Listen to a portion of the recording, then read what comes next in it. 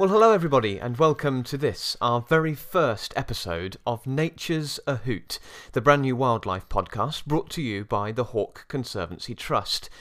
We're very excited to finally be live with this new project, and we can't wait to get stuck into all the different topics we've got planned, covering wildlife-based topics from every angle, from discussions about conservation and research projects to understanding the little ways we can all help the wildlife that's close to home. We hope that our podcast will be a new way for us to inspire people about the natural world and get as many people as possible outdoors, appreciating the nature in their local area. We'll be talking about our conservation and research work at the Hawke Conservancy Trust, so you can find out more about the hard work we're doing to achieve our mission, the conservation of birds of prey.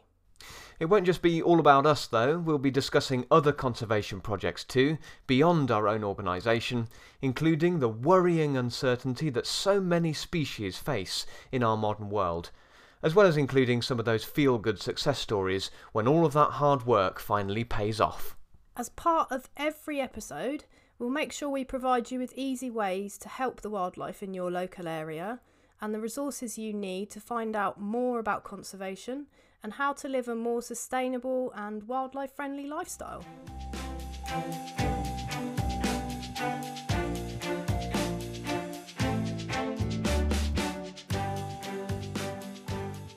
Anyway, I think probably what we should do for our listeners at home is to kind of give them an opportunity to know who we are first and foremost.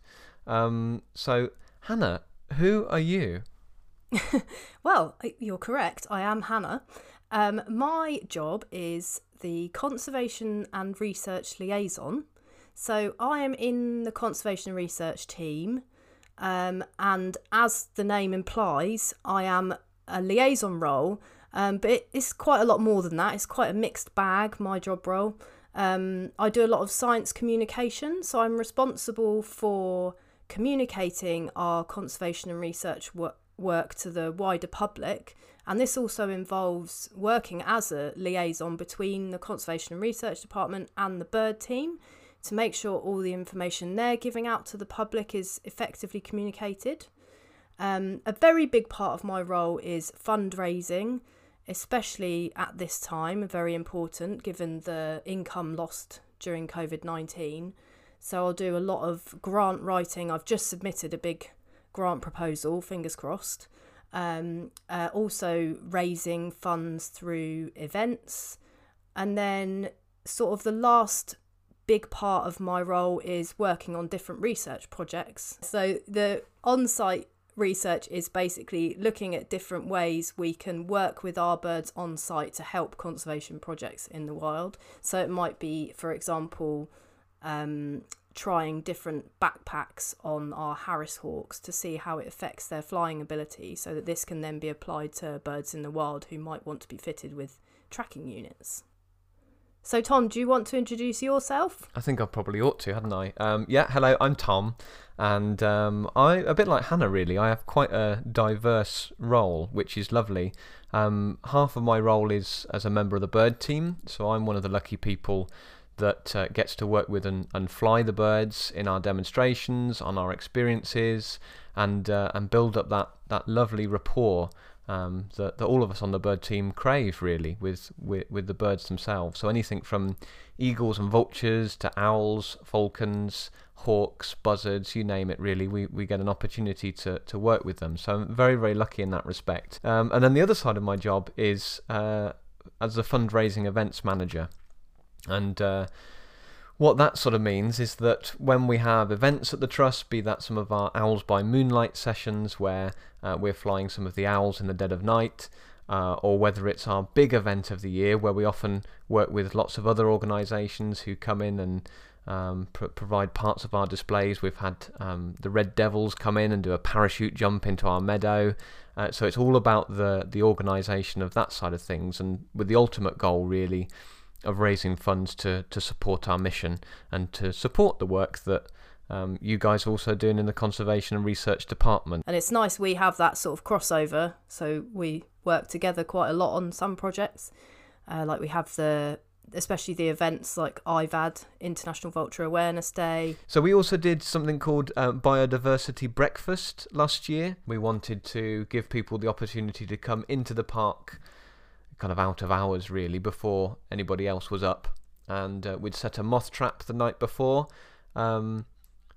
we got quite a few moths that day, didn't we? Yeah, there was quite a lot of species. I can't remember the exact number, but there were definitely a lot of species. The meadow and, well, the trust in general, because it's got a lot of different habitat types, I think is a really great place for moths.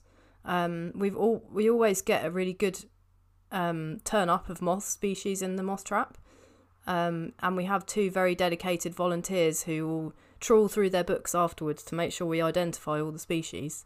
We got a lot of moth species, and then we also did a walk around, didn't we, with people to sort of help them learn different bird songs and identifying birds they might see around their local area. Yeah, we obviously worked with, well, someone who you work very closely with, but I've spent a bit of time with Matt, Dr. Matt Stevens, who is our UK conservation biologist, which I think is like the coolest job title you can imagine, really. And he's just incredible at just picking out those calls, isn't he? Because we tried to do everything by identifying calls rather than what we could see, largely because a lot of the trust is fairly wooded now, and that meant that seeing the birds was quite tricky, but listening to them was fairly easy, but actually trying to identify them just from the calls was, well, anything but easy, really. Yes. Oh, Matt Lake makes it look easy, because he's such an expert. But yeah, definitely a tricky one. It's one of those things, I think if you're so passionate about birds that it's one of those things you need to be doing it all the time. You need to be going out every day and observing birds and listening to birds all the time and in different scenarios, and that way you sort of get your ear in and you listen, and he's just so good at identifying bird song. I don't know how he does it. So I guess this is probably a good opportunity for us to maybe get to know each other a little bit more, because we work together, and ordinarily we're sat on like pretty much adjoining desks, but right now we're doing all of this online because we have to. We can't be that close. Yeah, it's dead weird. But hopefully it's an opportunity for us to get to know each other, and also for our audience to get to know us as well. So it's only fair that before we jump into talking about all that we want to talk about during this episode and during following episodes, that we kind of introduce ourselves properly. And so we're going to take this episode as an opportunity to give you an insight into who we are and really why we do what we do.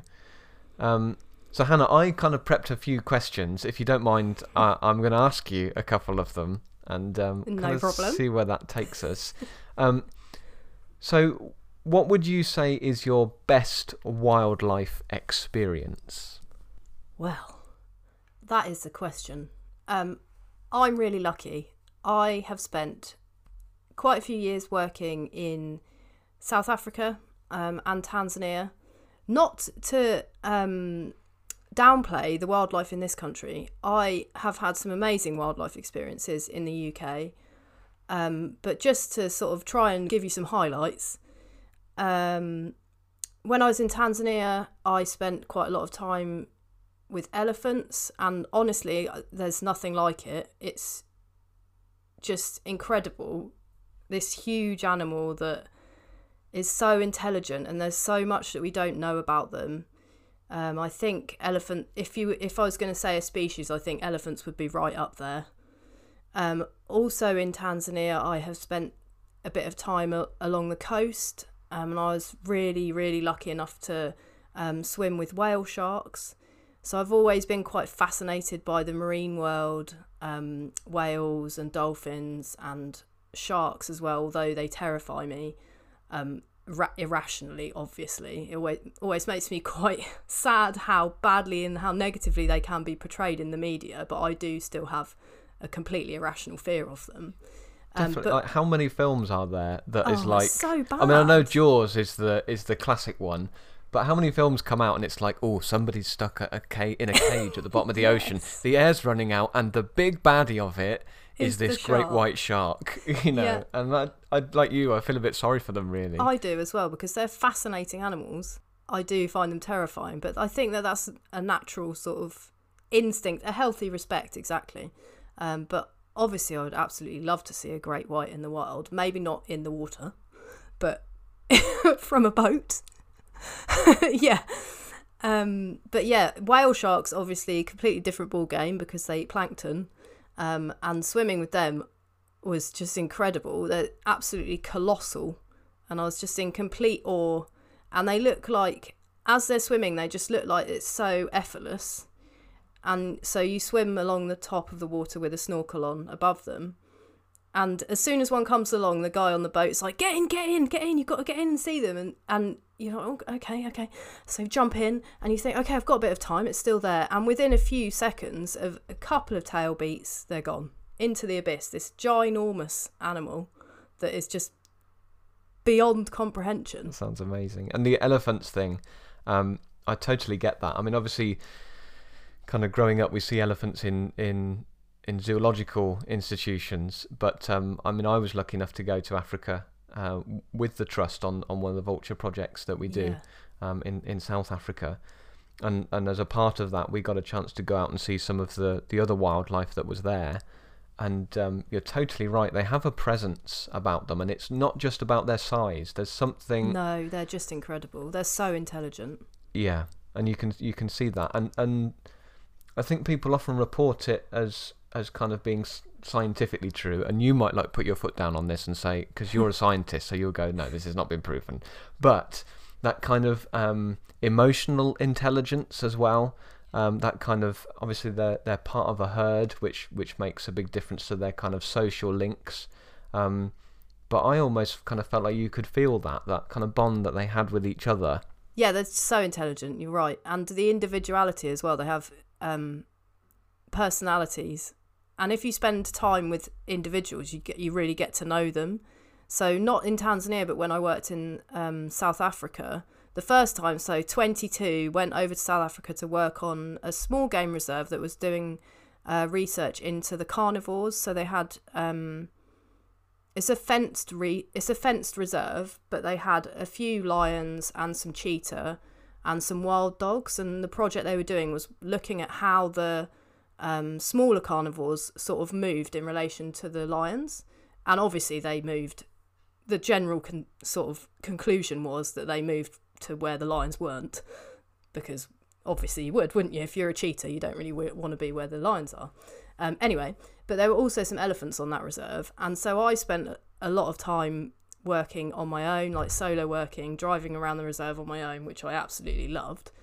And there was one particular male elephant called BFE, which stood for Big Friendly Elephant, and he was such a character, and he knew the different vehicles, he knew people's voices, he knew like the smell of who was in the car. Like he would know if it was me on my own, or if it was me and my colleague, or if it was a game drive vehicle. He didn't like game drive vehicles because they would get too close to him. Yeah, and so I remember one particular experience where I was driving on my own, and I saw him up ahead, and I was like, oh god, he's definitely gonna push his luck with me here. And he's quite a big elephant, and he just stood in the road, and I thought, okay, I'll approach to a safe distance and then just let him walk around me. And obviously just didn't want to get out of the way. And so I thought, okay, so I'll pull off the road and then he can walk along the road. No. So he just wanted to just come right to the car, and he did, and he came and he walked right past the car. And as he walked past, he just looks at me, like side eye, looked at me as he was walking past. And honestly, your heart is just thumping. And yeah, incredible experience. He wasn't aggressive in any way. I wouldn't have approached him if I thought that he was going to be aggressive. But yeah, I mean, just incredibly massive, and just he knew who was boss, and he just, he would take advantage of that, I think. So Hannah, survival with an elephant, because like some animals you're supposed to run, and some animals you're supposed to stand your ground. What do you do with an elephant? You're supposed to stand your ground, but it really, really depends on the situation. And I've been in more situations, not where I was the decision maker, where we've just exited. So you have to assess the situation as it happens. And especially in Tanzania, where I used to work, the elephants there were of a population that had suffered quite a lot of poaching, and that it affects them emotionally and their behaviour. So you have to be more careful because they're more likely to be aggressive because they're very scared of people, basically. And is it true in some parts of Africa now that where there's been high levels of poaching of elephants for their tusks, that we're now seeing less and less elephants developing tusks because of that? Yeah, so I'm not sure of the exact science on this, but in my observation and through people that I've spoken to who work researching elephants, for example, in the national park I worked in, the elephants there, the females, are less of them have tusks. Wow. So we might, even if we manage to sort of reduce the level of persecution that this species is facing, they might be changed going forwards because of the actions we're taking. Yeah, I mean, I think they are. Yeah, I mean, it's not completely infeasible at all, unfeasible. I've got a few questions for you as well, Tom. Good. So I'm going to ask you some questions too, Yeah. So it's not just me rambling on the whole time. No, please do, because you've probably trumped me now, because you've said your two best Literally wildlife trumped experience. Tom. Oh yeah, I didn't even realise that. But you've picked a whale shark, swimming with a whale shark, Sorry. and working with elephants on a game reserve in Tanzania. Like, okay, where do we go from here? I know, I'm very, very lucky. I don't ever deny how amazing those experiences are. It's great. I'm really lucky. But yeah, so tell me about your sort of earliest memory of seeing wild animals, or what sort of was your inspiration when you were younger? I suppose my inspiration for looking at wildlife in the first place, because I was very aware that wasn't particularly cool to be looking at animals and be interested in wildlife and things, but it was kind of wildlife was something I always go back to, and it was kind of my grandparents, because I spent a lot of time with my grandparents when I was younger, and we used to go out on walks in the countryside on a Saturday afternoon, and we'd take a picnic, and my grandfather, my pap especially, he was very keen on birds of prey, and he always kind of had been. So we'd spot things like kestrels on the side of the road, we would see buzzards. In those days we still weren't really seeing kites. I didn't see a kite until I was about 15 or 16, and that was when we were kind of driving down the M40, and suddenly there's a red kite, and now we see them every single day. And if people have visited the trust listening to this, you'll know they come over in our display every single day. I also remember kind of digging around in the dirt in the garden and finding snails, and then again, probably not the thing I should have been doing in hindsight, but I used to put them in at Christmas you'd get the big tubs of roses or Quality Street, and we'd keep them because Mum would think, oh, we'll put something in that, or if we make fairy cakes or something, we can put them in that. And because we kept those, I would take them and then go and pick snails out the garden, pull up big tufts of grass, and then in my mind I then had a new pet. So I had, yeah, but they, like, bless them, it was not the ideal habitat for them. The ideal habitat was where they were in the garden, but I was like, no, I want it inside. And so, but I'd always get up the next morning and I would open the tub and there wouldn't be any snails in there. So I have a sneaky suspicion that my mum, bless her, was like, we're not having snails in the house. So I think she was probably their saviour in the end and put them back out in the garden. Yeah. I did very similar things. I used to put things in pots and put them in little jars so I could look at them. And I had a big old fish tank in the garden that I just filled with, yeah, like you said, like tufts of grass and dirt and worms and all sorts. If I'd find a beetle or something, I'd put that in there. Obviously, it would just fly out again. But I think it's just if you've got that sort of curiosity, you want to put things in something so you can look at it. So, Hannah, when did you first know that you were interested in animals or wildlife? When did that kind of get you? I think very similar to you, I had experiences when I was younger. We used to go on holiday to Wales, to stay in a little cottage in the hills in the middle of nowhere in Wales. And like you, we used to see red kites on the way, and this was probably when I was maybe 8 or 9, probably younger as well. And if you saw a red kite, my dad would get so excited about the red kites and be pointing out the red kites to us, and that was the only time we would see them when I was that young, like you said. And obviously now they're so much more common in our area, at least. But yeah, also there, one thing I remember is there was a badger set close to the cottage that we used to stay in, and I think badgers to me were like this sort of ghostly, almost sort of not real type of animal that, you know, I was never going to see because it was out at night time, and it was almost sort of this mystical animal that you wouldn't be able to see, but you knew it was there, and it was really exciting just to see the set.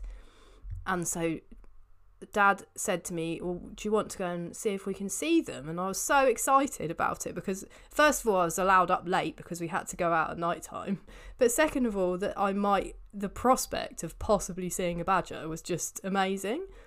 And we walked across this field and we just glanced one just for a few seconds. It was going up the side of the field and it was sort of dusk, so you could just about still see it, and it turned towards us and you could see that distinctive striped face. And we didn't see it again, we saw it for a split second, but it was just amazing. And it was so nice to also have that experience with my dad, you know, because he was also really excited about it. Not that he would admit that now. That sounds really, really special. I have to say, I still have, to my knowledge, I've still never seen a badger in the wild. What? I haven't. Oh. And we've got sets really close to the house, and I know there are badgers there because my camera trap has seen them. Yeah. And I've seen the evidence, but I have never seen one for myself. I mean, I can probably count on 2 hands, just less than maybe even 1 hand, how many times I've seen one in the wild. Not very many, but yeah. So I get what you mean about them being this mystical animal. You do really have to go and look for them, I think. I should probably stay up later than I do. I feel you should get out there. Yes. Stay past your bedtime and then you can go out and find the badgers. So is there anything you haven't seen in the wild that you would really like to see, or would be a big tick on the bucket list? Absolutely, yeah. I mean, it never ends, does it? Because mine doesn't. You're never going to see everything you want to see. But I mean, I guess in terms of raptors, I'd really like to see a bearded vulture in the wild. I would love to. And that kind of became tantalisingly close over the last few weeks, because there was one spotted in the UK, and I can't remember where it was, but on like the occasional visitor comes over from mainland Europe, and they do appear from time to time. Nowhere near us, sadly, down in Hampshire. But yeah, I'd love to see a bearded vulture. And in terms of other animals, I don't really know very much about sort of a lot of marine life and whales and sharks. A bit like you were saying with the whale sharks, it's a totally different world underwater, isn't it? Yeah. So I guess things like orcas and dolphins. I've had so little experience around kind of cetaceans and marine animals as well, that anything like that would be really exciting. What about you? Have you got like bucket list animals? Whales. Orcas would be incredible. I can't imagine seeing them in the wild. That would be amazing. I would love to see a tiger in the wild. I was obsessed with tigers when I was a kid. So that's probably the top one, or snow leopard as well. That would be amazing. That one's quite tricky. Both of those quite tricky. Yeah. But not a big ask. No, just something small. Yeah, easy. Well, fingers crossed for you on your bucket list animals. Yeah.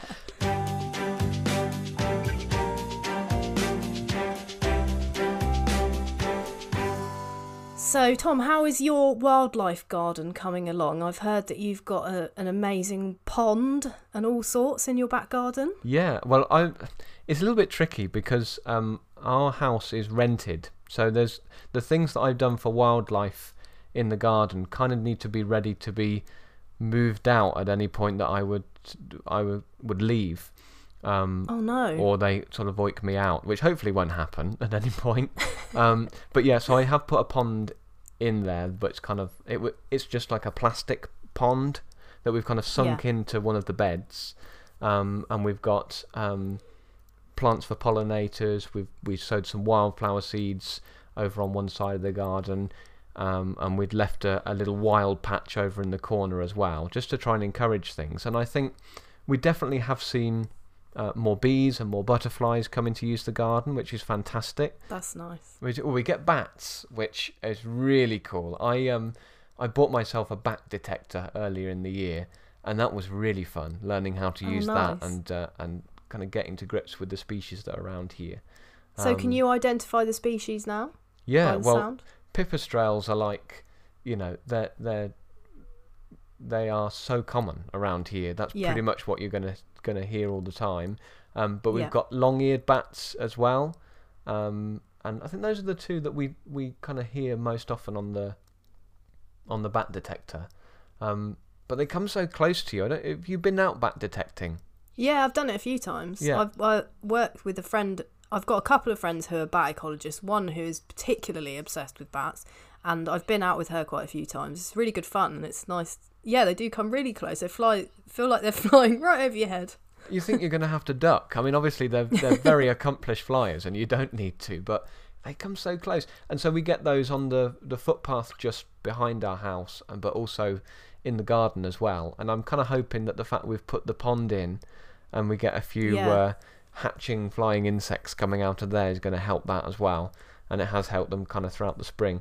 But yeah, it's coming along nicely, and I'm kind of pleased with it. We had a frog in the pond this year as well. Wow. The pond, to give you an idea, the pond is about the length of 2 A4 pieces of paper and about the width of the length of an A4 sheet of paper. So it's quite small. So the frog... So it's quite an accomplishment then, if you've got a frog in there. Yeah. I mean, I think he was just using it for a bit of a pit stop to kind of move on to somebody else's bigger pond, because some people have got much bigger gardens around here, so they've probably got somewhere more attractive. But I was quite happy to be, just a B&B overnight to a frog. Okay, so now you know who we are. We'd like to introduce you to a couple of the regular features we'll be coming back to every episode. We want the programme to help us develop a rounded view of the natural world and what's going on in the fight to save some of the most incredible species on the planet.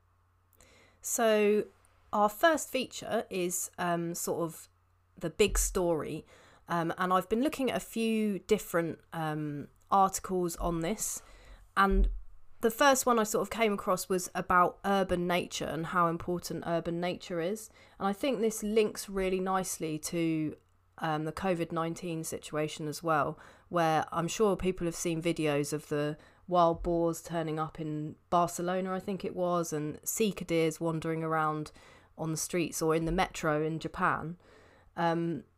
Biodiversity is being lost at, unfortunately, an alarming rate at the moment. So it's ever more important that we have urban nature, and cities can be some of the most biodiverse places in the world. For example, Cape Town. Cape Town is home to 50% of South Africa's critically endangered vegetation types. Cities are really important for connectivity. They can provide havens for species, with the added bonus that it is proven to be great for your well-being to experience nature. So it's also brilliant for us as well to advocate for urban nature and to protect urban nature. So I heard these stories as well about sort of creatures that are not normally seen in certain spaces. Suddenly, when we had lockdown, there was less people on the roads, there's less people out and about going to the shops, etc. That suddenly were kind of turning up. And I kind of wondered to myself, are those animals kind of normally there? Maybe not at that time, but has there actually been more wildlife around because of lockdown? or are people just seeing it more because they're spending more time outdoors, they're spending more time looking out their windows? You know, I kind of wonder whether there is more or we're just seeing it more. Well, Tom, I'm going to pull the scientist card here. Please do. Because we don't really know, because one of the restrictions of the lockdown, unfortunately, was that we couldn't really get out and do any data collection. So field work wasn't really possible. So we don't really know. So a lot of it is observational, sort of anecdotal data from here and there. And obviously it is wonderful to see nature coming back into places, particularly into cities. And I think the most important thing that has come out of it really is that people have maybe come around to appreciate nature more. So when we have kind of this increased biodiversity in our cities, does that necessarily mean that we are going to be healthier? Because I'm reading some articles, and again, you might pull the scientist card on this, and I'm sure you will, could having more animals pose more of a threat in terms of bringing disease in, or having that diversity might help to keep numbers of animals that carry those diseases down. So is that biodiversity always a positive thing? I think biodiversity is nearly always a positive thing. I can't think of a situation when it wouldn't be. High biodiversity wouldn't be a positive thing. Disease ecology is massively complex, as we know from working with vultures. But yes, in some cases, higher biodiversity can protect us from exposure to zoonotic pathogens or zoonotic diseases. So I had a little look around did a bit of research, and a good example of this is Lyme disease in some places in the US. So the vector species, which is the species that actually carries Lyme disease and spreads it, is a tick. And this tick has what we call reservoirs, and the reservoirs are the animals that the tick generally lives on. Its primary reservoirs are a few species of small mammal like shrews and mice. So these are the ones that they will usually hang on to. There are only a few of these species, and they are all quite resilient, and they all do quite well in degraded habitats or in habitats that are highly impacted by humans. So they can then dominate in low diversity communities, which then increases can increase the exposure of humans to Lyme disease. These species do also exist in less degraded habitats, which have a higher diversity. So the less degraded habitats that aren't impacted so much by humans will also have those same species, but they'll have lots of other species as well, which aren't necessarily a good vector for that tick. So it means that there's less disease transmission. So that's a good example of, in the higher diversity community, you're less likely for the disease to spread than in the lower diversity community. Does that make sense? Yeah, absolutely, it does. So then I guess the question I would ask about the kind of COVID-19 situation, the whole lockdown, has COVID-19 actually been a positive thing for wildlife? Well, there's very many different sides to this. An example to draw on might be the wildlife trade. In terms of, for example, China at some point in February banned eating and selling wild animals because we think it's not completely concluded, but we think that coronavirus came from a wildlife market.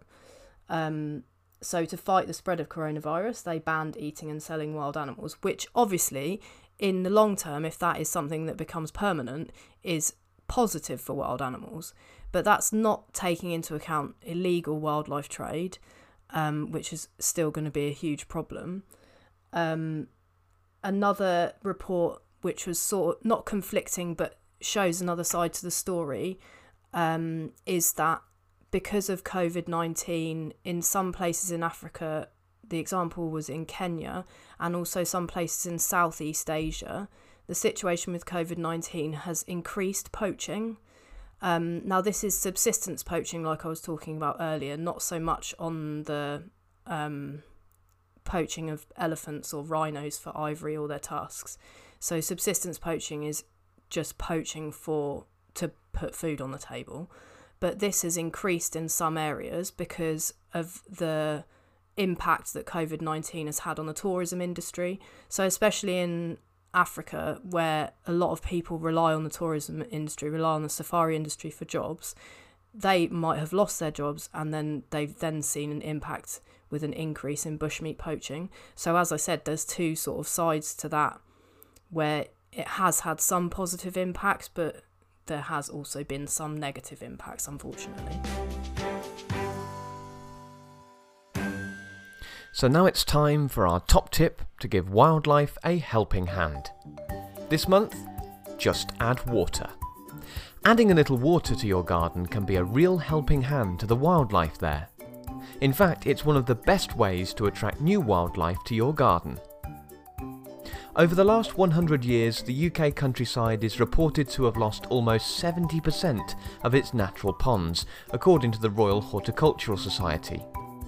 Adding that all-important water to your garden couldn't be simpler. Find yourself a watertight container, big or small will work, and why not try something that would otherwise be thrown away? Reuse and recycle wherever you can. Pop your container somewhere shaded in the garden and fill with water. Rainwater is best for the wildlife to thrive. Leave your new pond to settle for a week or two before adding native species of pond plants. Place native plants, stones and old logs around the edge of the pond to create extra habitats for mini beasts. Be sure to provide a way of escape for any creatures that may fall into the pond. A log or plank of wood is perfect. Consider a shallow area or an extra dish of water with pebbles above the water level for bees, butterflies and other insects to safely take a drink.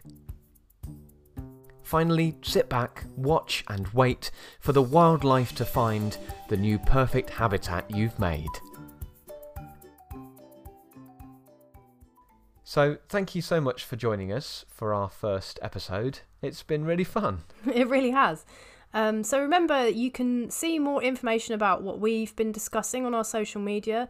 We'll post up some of the links of some of the research that we've done, along with lots of other updates from the Trust, as always.